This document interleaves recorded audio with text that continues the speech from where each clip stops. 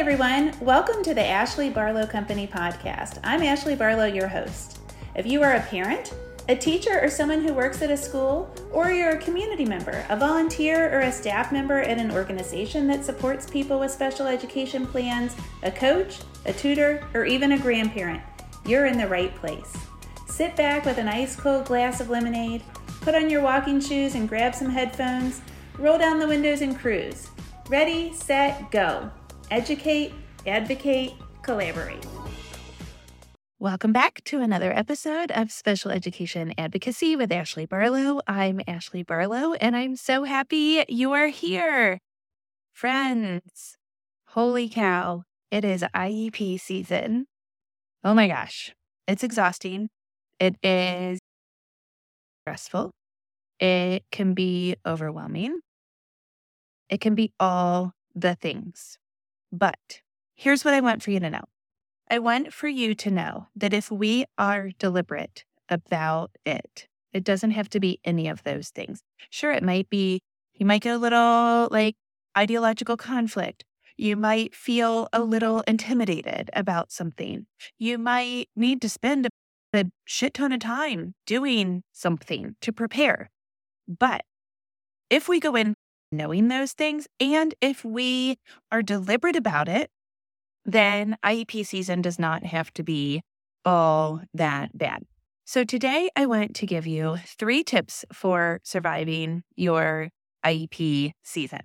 Now, I want to tell you that I have something on my website that is very comprehensive and step-by-step in preparing for an IEP. We talked about preparing for an IEP last week as well on the podcast. So that kind of goes together with this. But so I'm not going to be giving you step by step. If you want that, I've got that over on the website. Today, I'm giving you 3 tips that you're going to be like, hey, yeah, I know. But then we're going to go a little bit deeper into them. And my hope is that you're like, oh, okay. So these are obvious things. But then I've put my years and years of wisdom and many people that have gone through this process with me and my own experiences. And I'm going to give you a little bit more insight into these 3 suggestions. First of all, I want to let you know some exciting news that we have here at Ashley Barlow Company. And that is that we are going to be opening a tutoring center in the summer of 2023. I guess technically it'll be the spring, but it'll be late in 2023.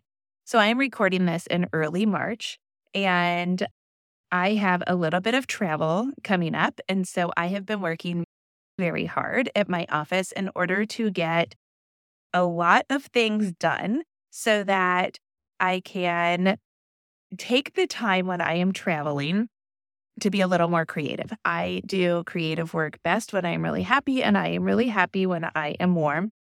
If you've been here long enough, you know that we are pool people, we are Key West people, we are warm people, and so sometimes I go there deliberately to plan. I didn't have that luxury this winter because of a lot going on, but I get to go where it's warm, and so I have packed some stuff I will pack some stuff to really map out this tutoring center and also to map out the schedule. So it's a lot of rambling. You probably didn't need all of that. Here's what I want to tell you about the tutoring center. This summer, 2023, we are going to be open. We are going to have 4 to 6 tutors, and we are going to offer probably some 4-week sessions as well as some 10 or 12-week sessions. They will be packaged together. I don't think we'll probably do much by way of small group. It'll probably all start off as one-on-one. Again, I'm mapping this out next week. But we are going to focus on reading, executive functioning, behavior, and other academics. I believe we are going to also have a diagnostician or a psychologist on the team who will be able to provide some testing and also perhaps do some one-on-ones with parents so that parents really understand prior evaluation reports. And the kind of exciting thing about the tutoring center is that I am going to train all of our tutors to also be advocates so that your reading tutor, your Orton Gillingham reading tutor, for example, will be able to come into meetings for you. They can be your advocate. I think that there's a really nice complement to actually working with the child and then advocating for the child.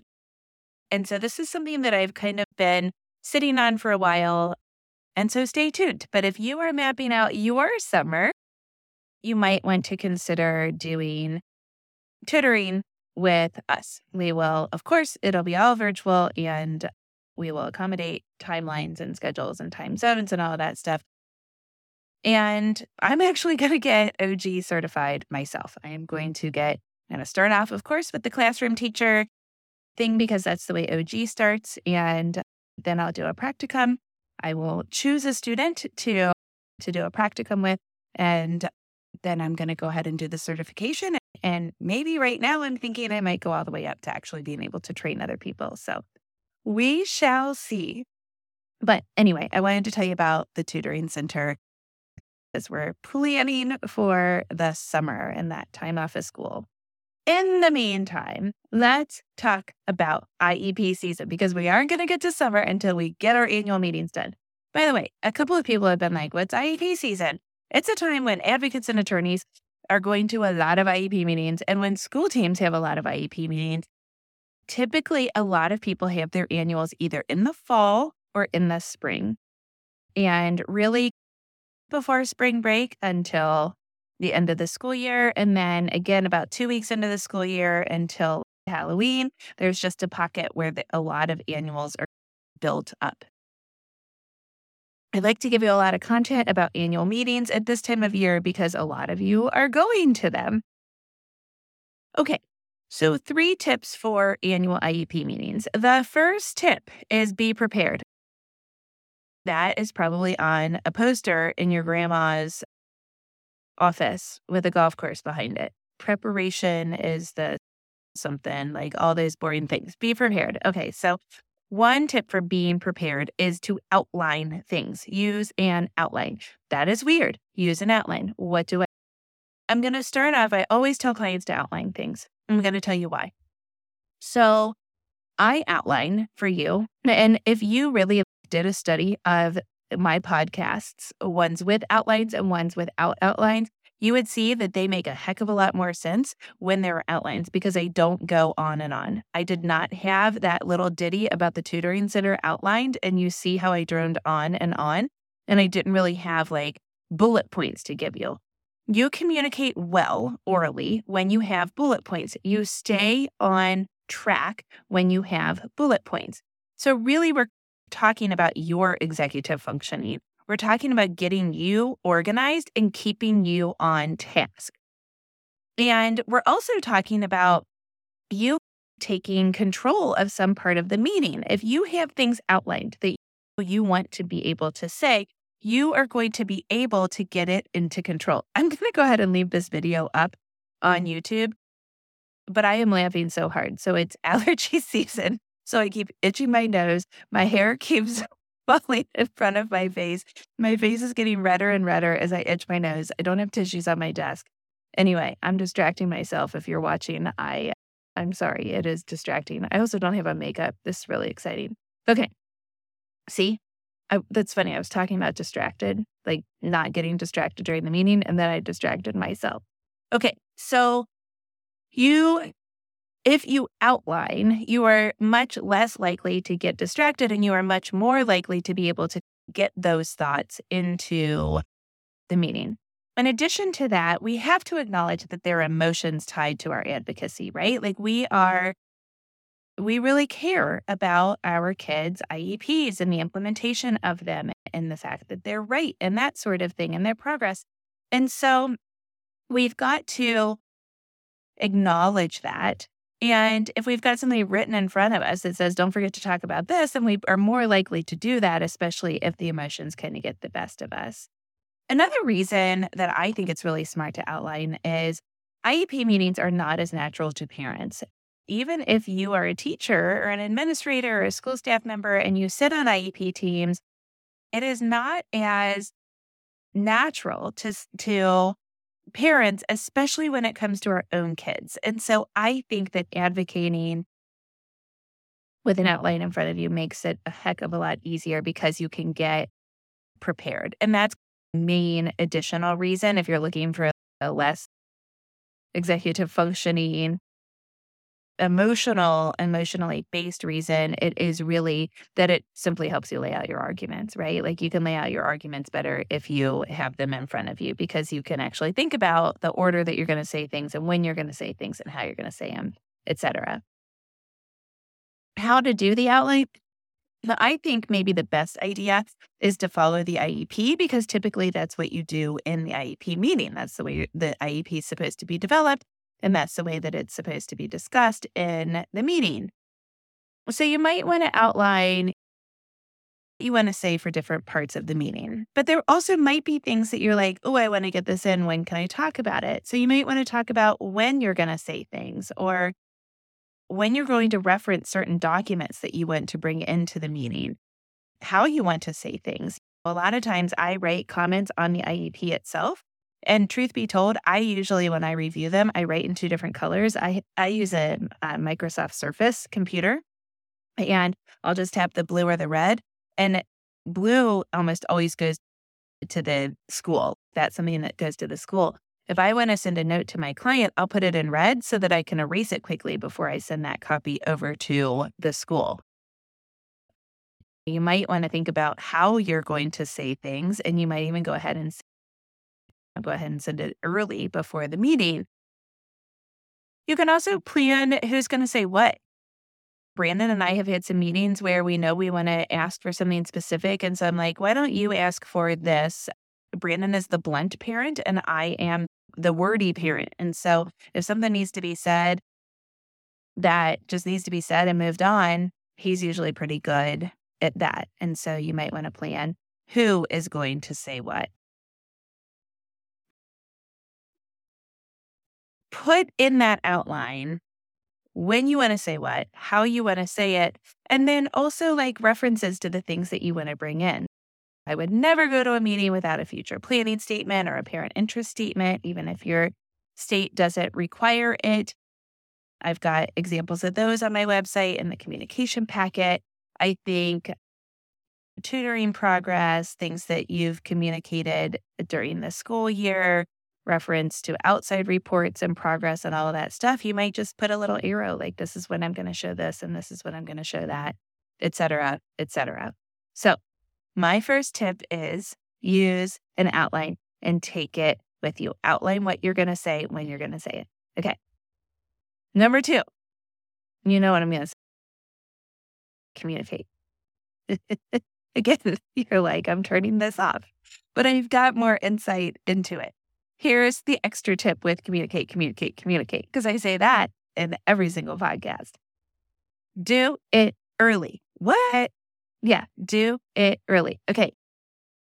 You know how your meeting is like scheduled for half an hour or an hour, and then it goes over, and then it goes over again, and then it goes over again. And before you know it, it's like an hour and a half to 3 hours long.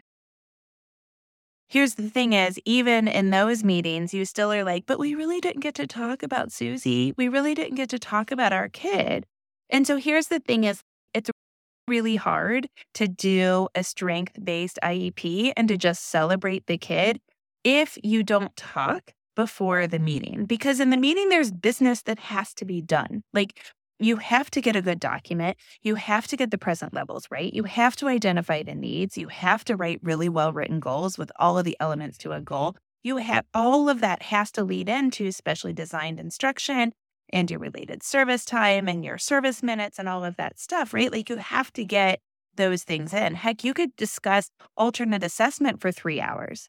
And so it is really hard to get in all of those components if you haven't talked prior to the meeting. And if we want a strength-based IEP, which is hallelujah, amazing, then we really need to talk throughout the year. And then we need to plan for the IEP in advance of the IEP meeting. So what I think is that we need to start talking early. We need to go in and we need to ask about progress. We need to ask about ideas for goals for the next IEP. We need to ask about getting baseline data. Jack's teacher did this. We've got a new special ed teacher, second of our lives, because we are now in middle school for the first year. And she just, for everybody, reaches out early, like a month or 6 weeks before, and says, what are your ideas for goals? And she comes in with progress, and you look at the progress. And then in our case, I suggested something about reading, and she was like, you know what? I think he's got that. And I was like, wow, oh my gosh, this is so exciting. Like, I knew it was an emerging skill. 2 weeks later, she wrote me and she's like, I am so glad that I took baseline data. This is why I'm such a fan of this.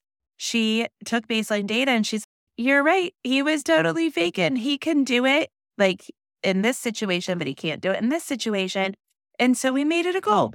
So if we hadn't talked 4 weeks early, and then we hadn't talked 2 weeks before the meeting, then his goals would not have been as good as they could have been because we were talking. And that's just for system. So we can talk about goals and baseline data. We can also talk about peer support or peer interaction, whatever that might be, staffing, scheduling, which I think is a huge part to the IEP. And there's really not a whole lot of places where you can talk about scheduling.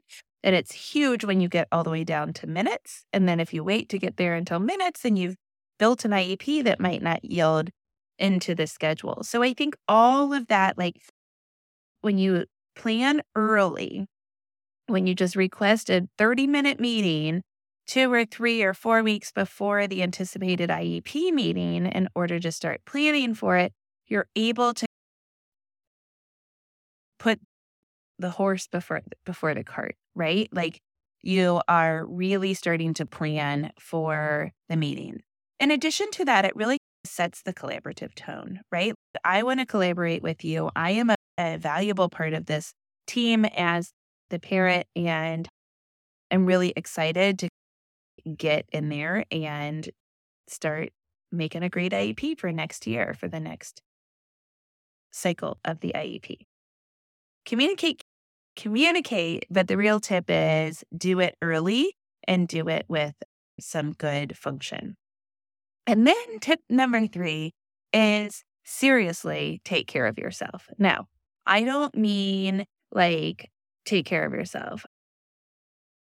Actively take care of yourself. And if I just said proactive and preemptive, you're all thinking, what? Behavior supports. Because we have human behavior too as adults.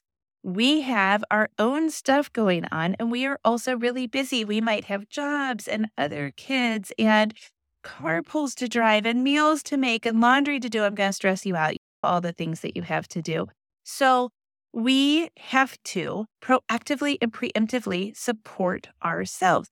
We know that going into the IEP meeting is a big deal. It is one of the annual meetings that we have. There are not a whole lot of annual meetings that we have as grownups, right? Like if you were on a nonprofit board, you probably meet monthly, quarterly, something like that. If you belong to clubs, you probably meet monthly or quarterly. If you have a job, you probably don't have a whole lot of meetings that are annual, and the ones that are annual are pretty big, like your annual board meeting. You're going to prepare a presentation, and that might take you 3 or 4 weeks to prepare the presentation, right? So this annual thing is pretty big. Like it's a pretty big deal. And so we have to acknowledge that it's a pretty big deal. And then we've got to support ourselves and like actually deliberately, proactively support ourselves. What I say is get what you need. If you know that you need exercise, get it. If you know that you need rest, get it. And maybe, heck, you might need both. I am a both and person. I absolutely need to exercise. Exercise helps me sleep. If I don't exercise, I don't sleep. And I also get very dysregulated. So exercise, rest, or both. Maybe it's water. Maybe you just really need to be hydrated. Take care of yourself. Stop and think, like next week I've got that IEP meeting. It's probably like circling around back here. It just like stays in the background of your brain, you wake up at 2 a.m. and think about something, it's going to be the IEP. Maybe we just need a little bit of water, a little bit of hot tea, a little treat when we go through a drive-through at 2:00 in the afternoon. Water, coffee, sugar, whatever it is, whatever helps you to be able to function and stay calm and stay proactive, that's what you need. Maybe you need alone time. Maybe you just need to go take an hour-long walk because you are by yourself. Maybe you need a massage. Maybe you need to go to a coffee shop and read a book or a magazine. But maybe it's time with your friends. Maybe what is regulating to you is to spend time with your friends and not even think about the IEP. Whatever you need, proactively and preemptively access it in order to help yourself to prepare for that meeting. So the point here is not just to take care of yourself, because that's cliche, right? But it is to take time to think about what you need and then to access it. Know that you're doing it when you're doing it. Know that you're taking quiet time. Know that you are drinking water in order to fuel your body. And be mindful about how that regulates you. Be mindful about how you feel as a result of those strategies that you have taken. And hopefully then you can be very mindful about not letting the IEP process and the IEP meeting itself stress you out. Okay, so I wanted to keep this one pretty short because I don't want to stress you out by having to listen to a big long podcast about how to prepare for your meeting. So, number 1, make an outline because it will make you more prepared. Number 2, communicate early. And number 3, take care of yourself proactively. I will see you next week. Same time, same place. I hope you have a great week.